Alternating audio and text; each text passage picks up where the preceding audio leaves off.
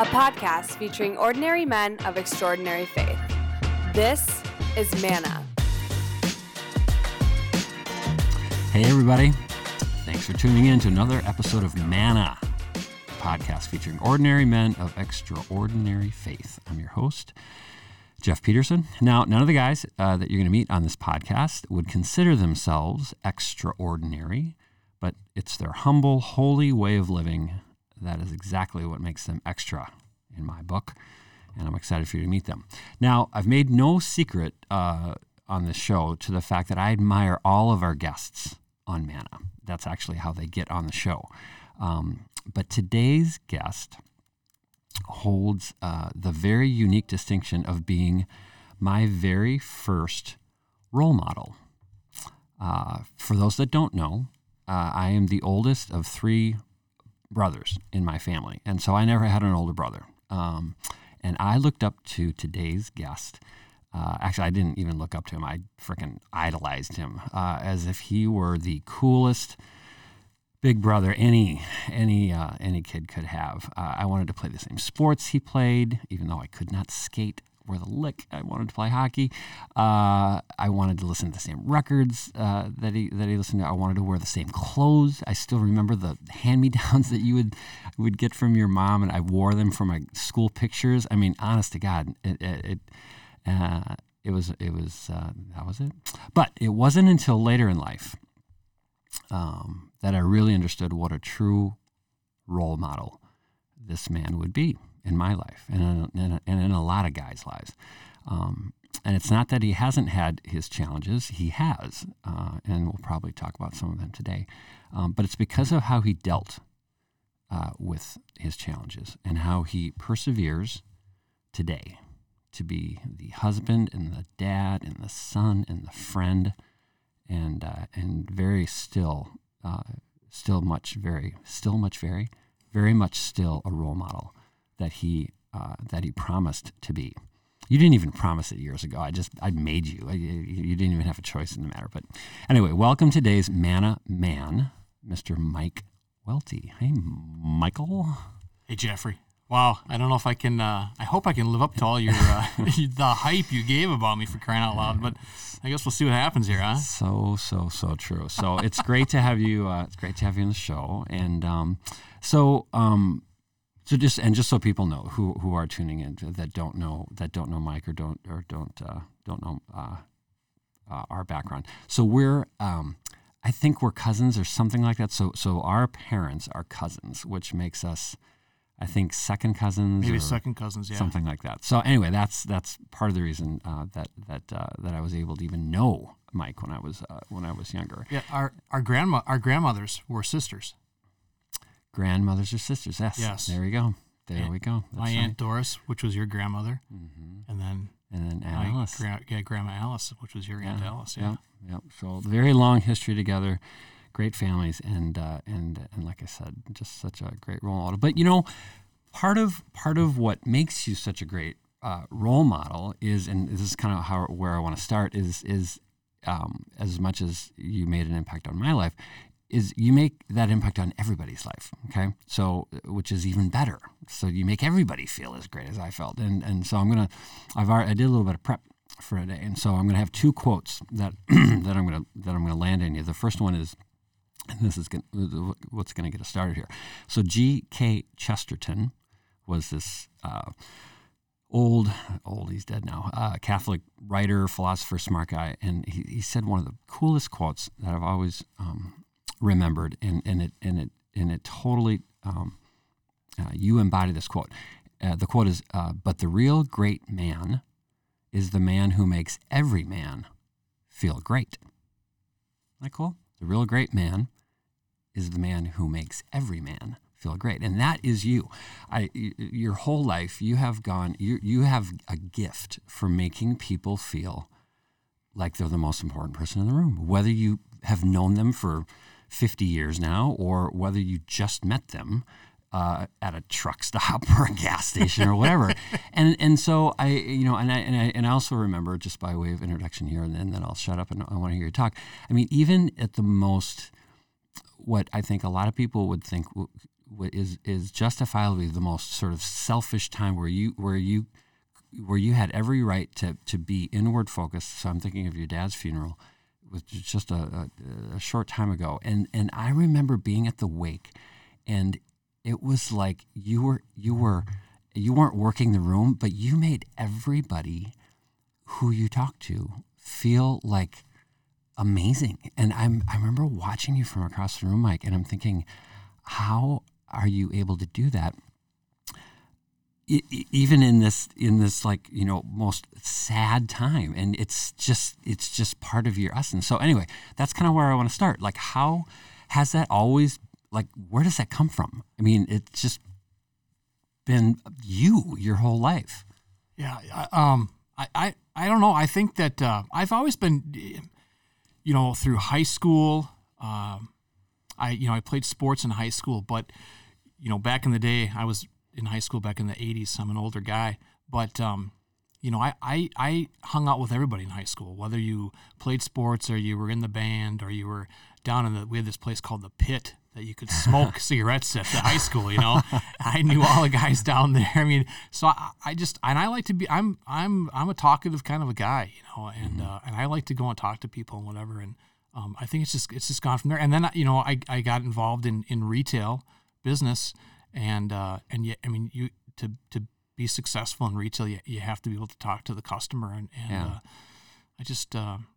I like talking to people. Yeah, I do. I like to find out. Did it ever click for you, like as a young growing up? Did you realize that it was, like, I'm good at that? I mean, to be able to connect with everybody from the Pit to the varsity baseball team, like that is a gift. I mean, and when did you realize that? I mean, not that you were pumping yourself up like I'm really good at this, but like you must have known that. You must have, Yeah, I think as I got older. Probably after college, I started to realize that I could go up and talk to anybody, whether it was playing sports, a team that maybe you just a real rival, you just didn't want to talk, you didn't want to talk to any of the guys that I knew all those guys on the team, and what have you. So, and I think it's become more apparent, like you said, at my dad's funeral. That I realized that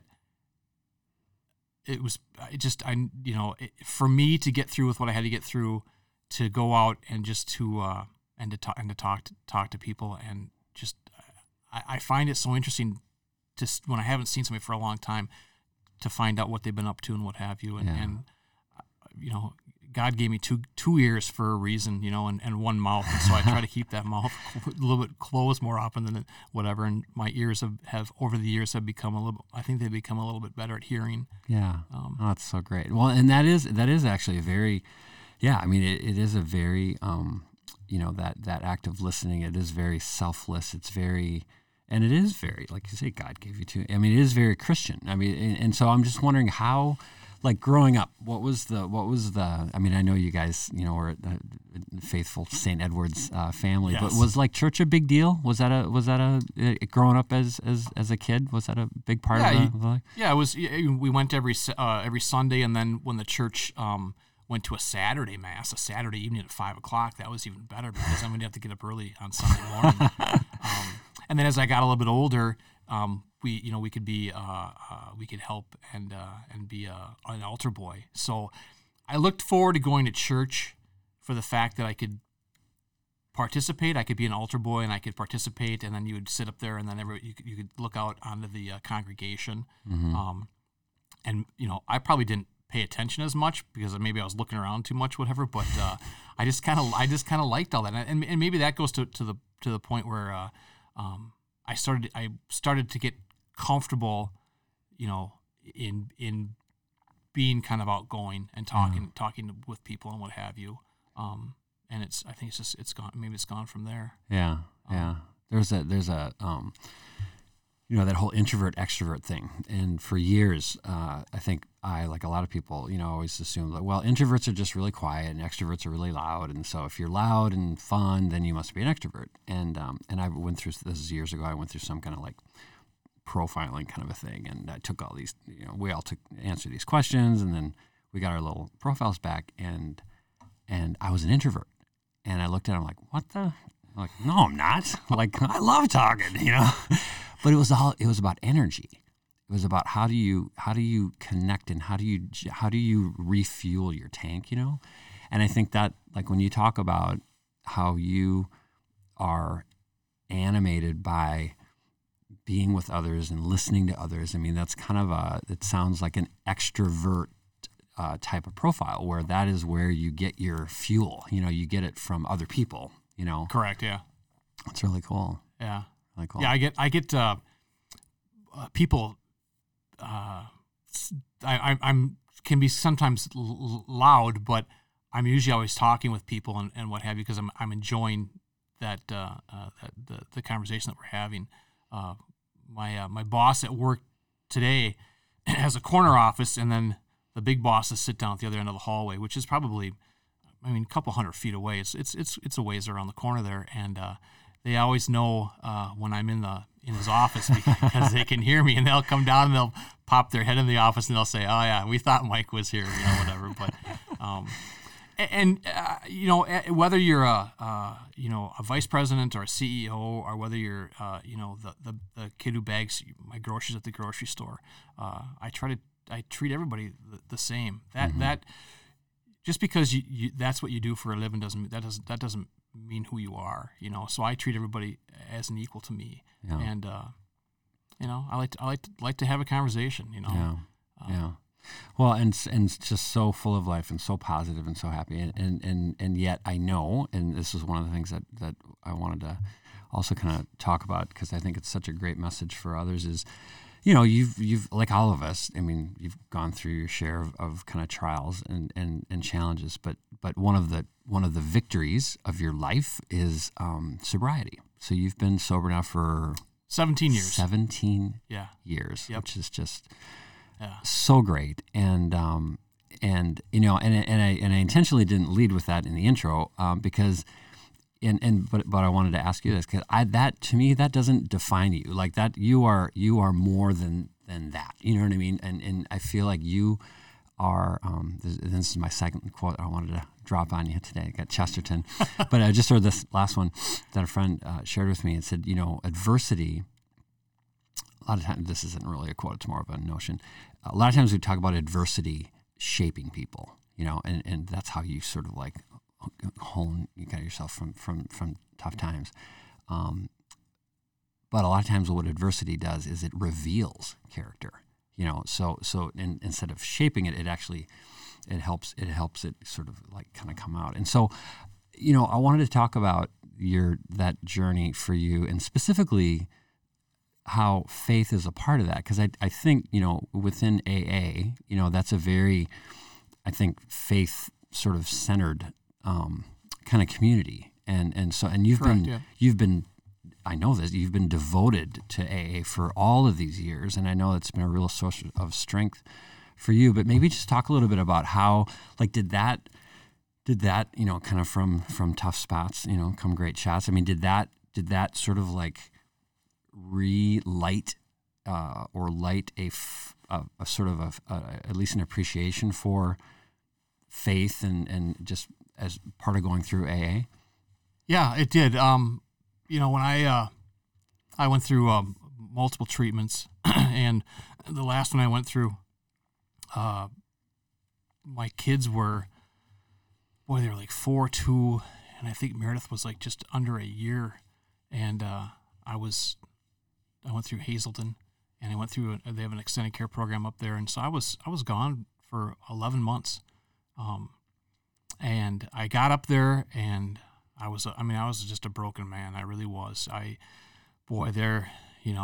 There wasn't, if like on a day like today, the sun was shining, it was beautiful outside, but not my world. My world was just dark, and so when I was there, and I started to kind of come out of my fog, they say, I started to realize that there was probably more to what was in my life than all this negativity. I didn't focus in on the good things and what have you. Yet I still would go to work, and like you said, I would be, I carry conversations with people, and people thought that, boy, I was always excited about whatever, but they didn't even know what was going on. No, they had no idea. So, you're kind of like a Jekyll and kind of a Hyde, and so I guess I really started to realize that there was a God in my life, up there. Mm-hmm. And I'll never forget, there was a day that we were walking around the facility, and it's beautiful up there. And I was up there in the summertime, and this eagle swooped down. We were walking right by the lake up there, and swooped down and grabbed this fish out of the water, and it came up. Me and this buddy of mine came up, and it sat in this tree, literally probably 20 feet from us, and it just looked at us, and it had this fish in its feet and its claws. And I looked at him, he looked at me, and I went, wow. And I thought to myself, there is something more in this world than there's got to be a higher power or God or whoever. And and in the program we talk an awful lot about we use the word God and higher power and whatever. But it was really weird, because really from that day forward, I started to see things a lot differently, and I think a lot more clear. And I tell this in my story that. If I can go and share my story to other alcoholics, and I do it up at Hazellands and other places. But that the sky became a little bluer and the grass became a little greener, and so I started to see things a lot more clearly. Mm-hmm. And just from that point forward, I have come to realize that all my kids are healthy. I had a job. Had a wife who was going to stick with me for during this time, and to realize that there was a lot more going on in my life than just what I thought. Yeah. Are there still, I would imagine, over the course of 17 years?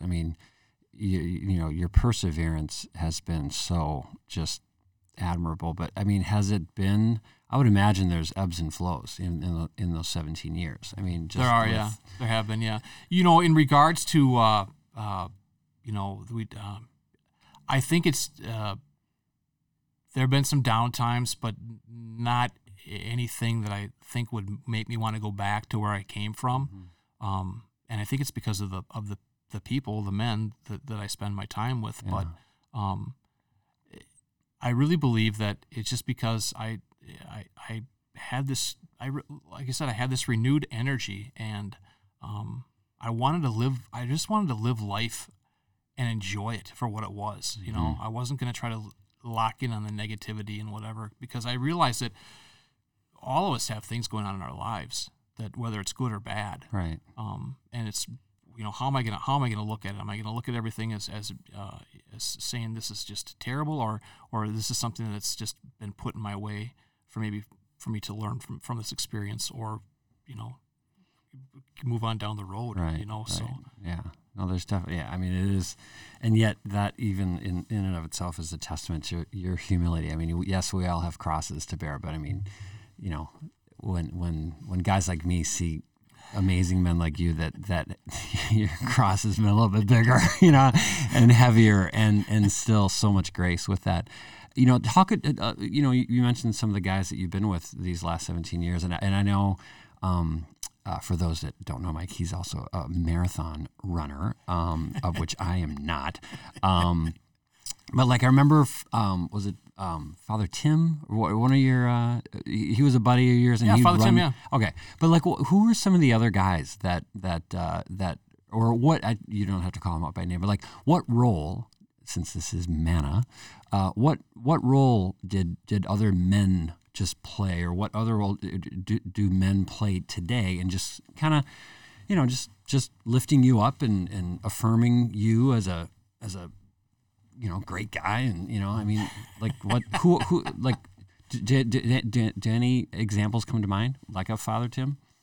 Yeah, well, Father Tim. So Father Tim was he was the priest at our church at St. Ed's, and we got to know him very well. And that was he was one of the guys, one of the reasons why I wanted to always go to church and be an altar boy, because I was hoping I could get, at his service. And he just made it fun. He made it a lot of fun. And And over the years, as we get older, whatever, he became a family friend, and he would come over to the house and what have you. And even when I was struggling, he would come over and just maybe have some words of wisdom or whatever, but never be judgmental.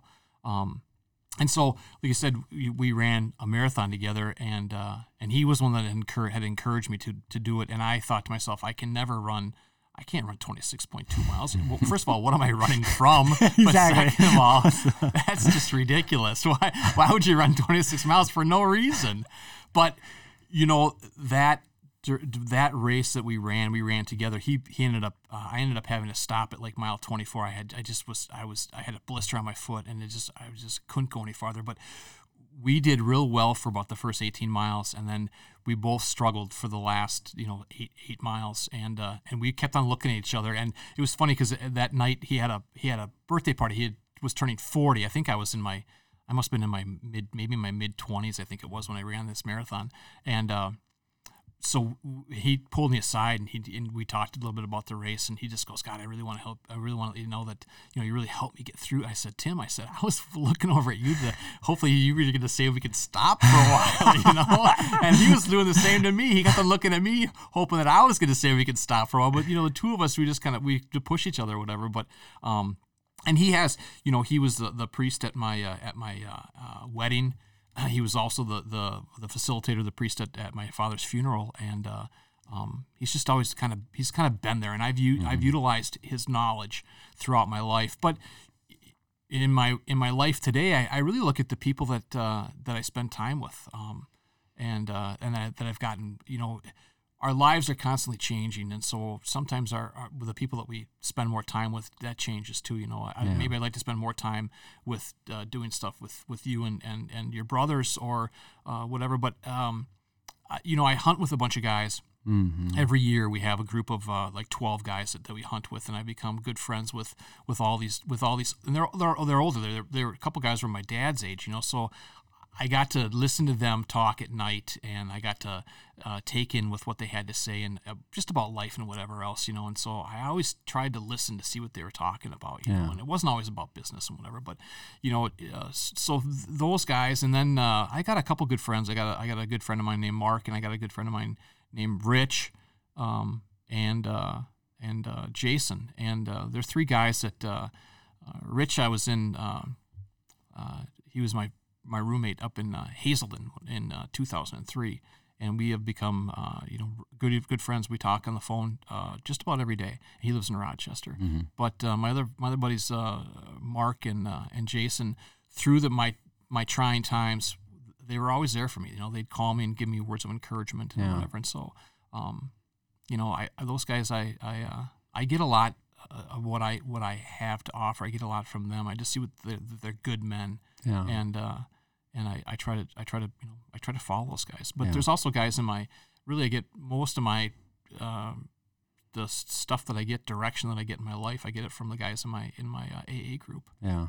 And I spend a lot of time at a guy that lives not too far from me. He's got a little small engine repair shop in the back of his garage, and I go over there and he really helped me through when my father passed away, and has helped me really for the last 16 to 17 years. I mean, I met him when I started going to this meeting, whatever. But I try to surround myself with men who I think, and there are women too that I get to meet along the way. But really, the men they're good men. Mm-hmm.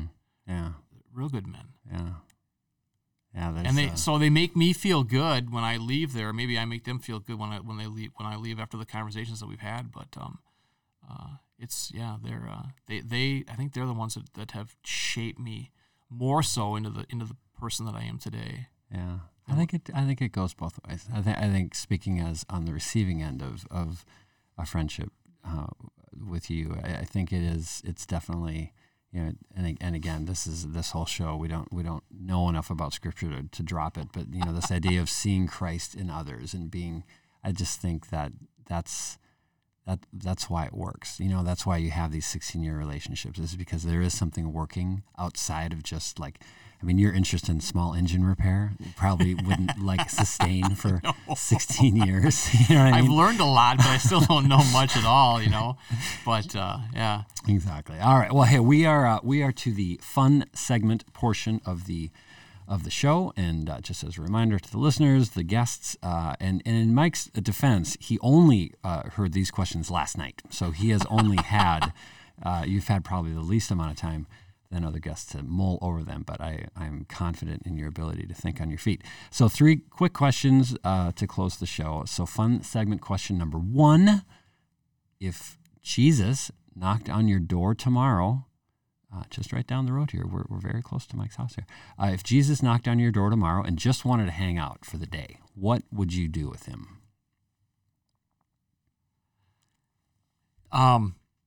Yeah, it's a good thing I got these questions last night, because if you would have asked me this just right now, there would have been a lot longer pause. But you know what? I would just take him. I would go and just start walking. I would start walking and I would start talking, because quite honestly, I think I would have 10,000 questions to ask him. It's funny. That's one of the things that people say about me, is that I ask a lot of questions, but I like to ask a lot of questions to find out a lot about who you are, or who anybody else is. But yeah, I would love to ask. I could spend hours, weeks, months with him, just asking him question after question, but just to go for a walk and to just be outside and not have to worry about just doing anything. Just go for a walk and just enjoy each other's company and enjoy being outside and just see where we go. We might walk from here to who knows where, maybe down to, I don't know, Iowa or something like that. Keep going. Yeah, exactly. I love that. All right, fun segment question number 2. And you could be conjuring up St. Ed's, your childhood church, if you want. But if you could go to church with any other guy, living or dead, who would it be? This was a tough question. I was trying to think, of all these people. And you don't need to know them either. Right. So if people have said famous people. So, right, yeah. I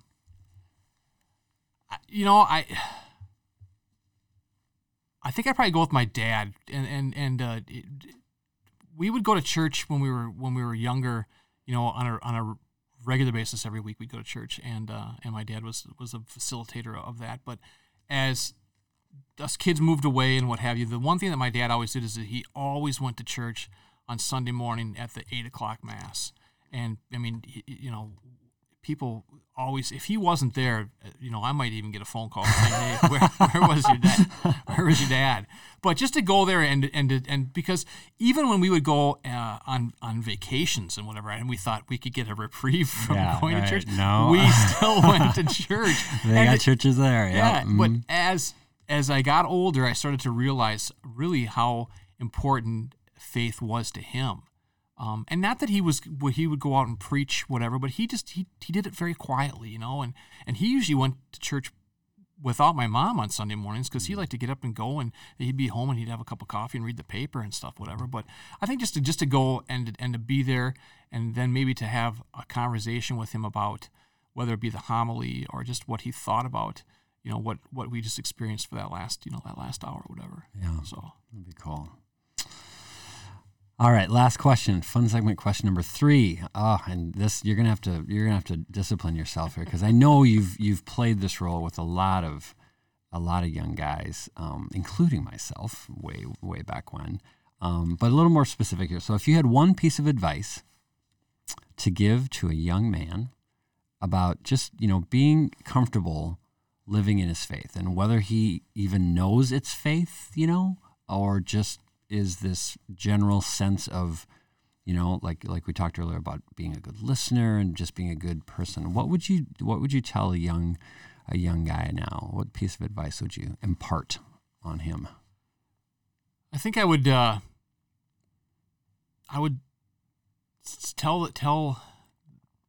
whomever to guess to jump in with both feet. If you dangle your toes in the water, for too long, you might miss what's going to happen. And I think really to be okay with yourself, and not worry too much about what other people are going to say or what they're going to think, because what somebody might want to say or think about me, I don't have any control over that. But if I'm confident in with what I'm doing, Mm-hmm. And to show that confidence outwardly, and to be know that it's okay. I mean, everybody has their thing, and I just think that it's important to not deny yourself how you feel, Mm-hmm. and to be okay with that. But that might take a little bit, but to be confident and to say that it's okay that I want to believe, or I don't, or I don't want to, whatever you're gonna do, but jump in with both feet, and don't be too worried about what the outside anybody on the outside has to say or do, whatever. So I don't know if that was any that is good or and any no, that's bad or perfect. whatever, That is exactly that. Those are the words of a role model. So, Mike Welte, thank you so much. Thank you, Jeffrey Peterson. Thank you for listening to Manna. If you have any questions or recommendations for future guests, send them to mannapodcast@gmail.com.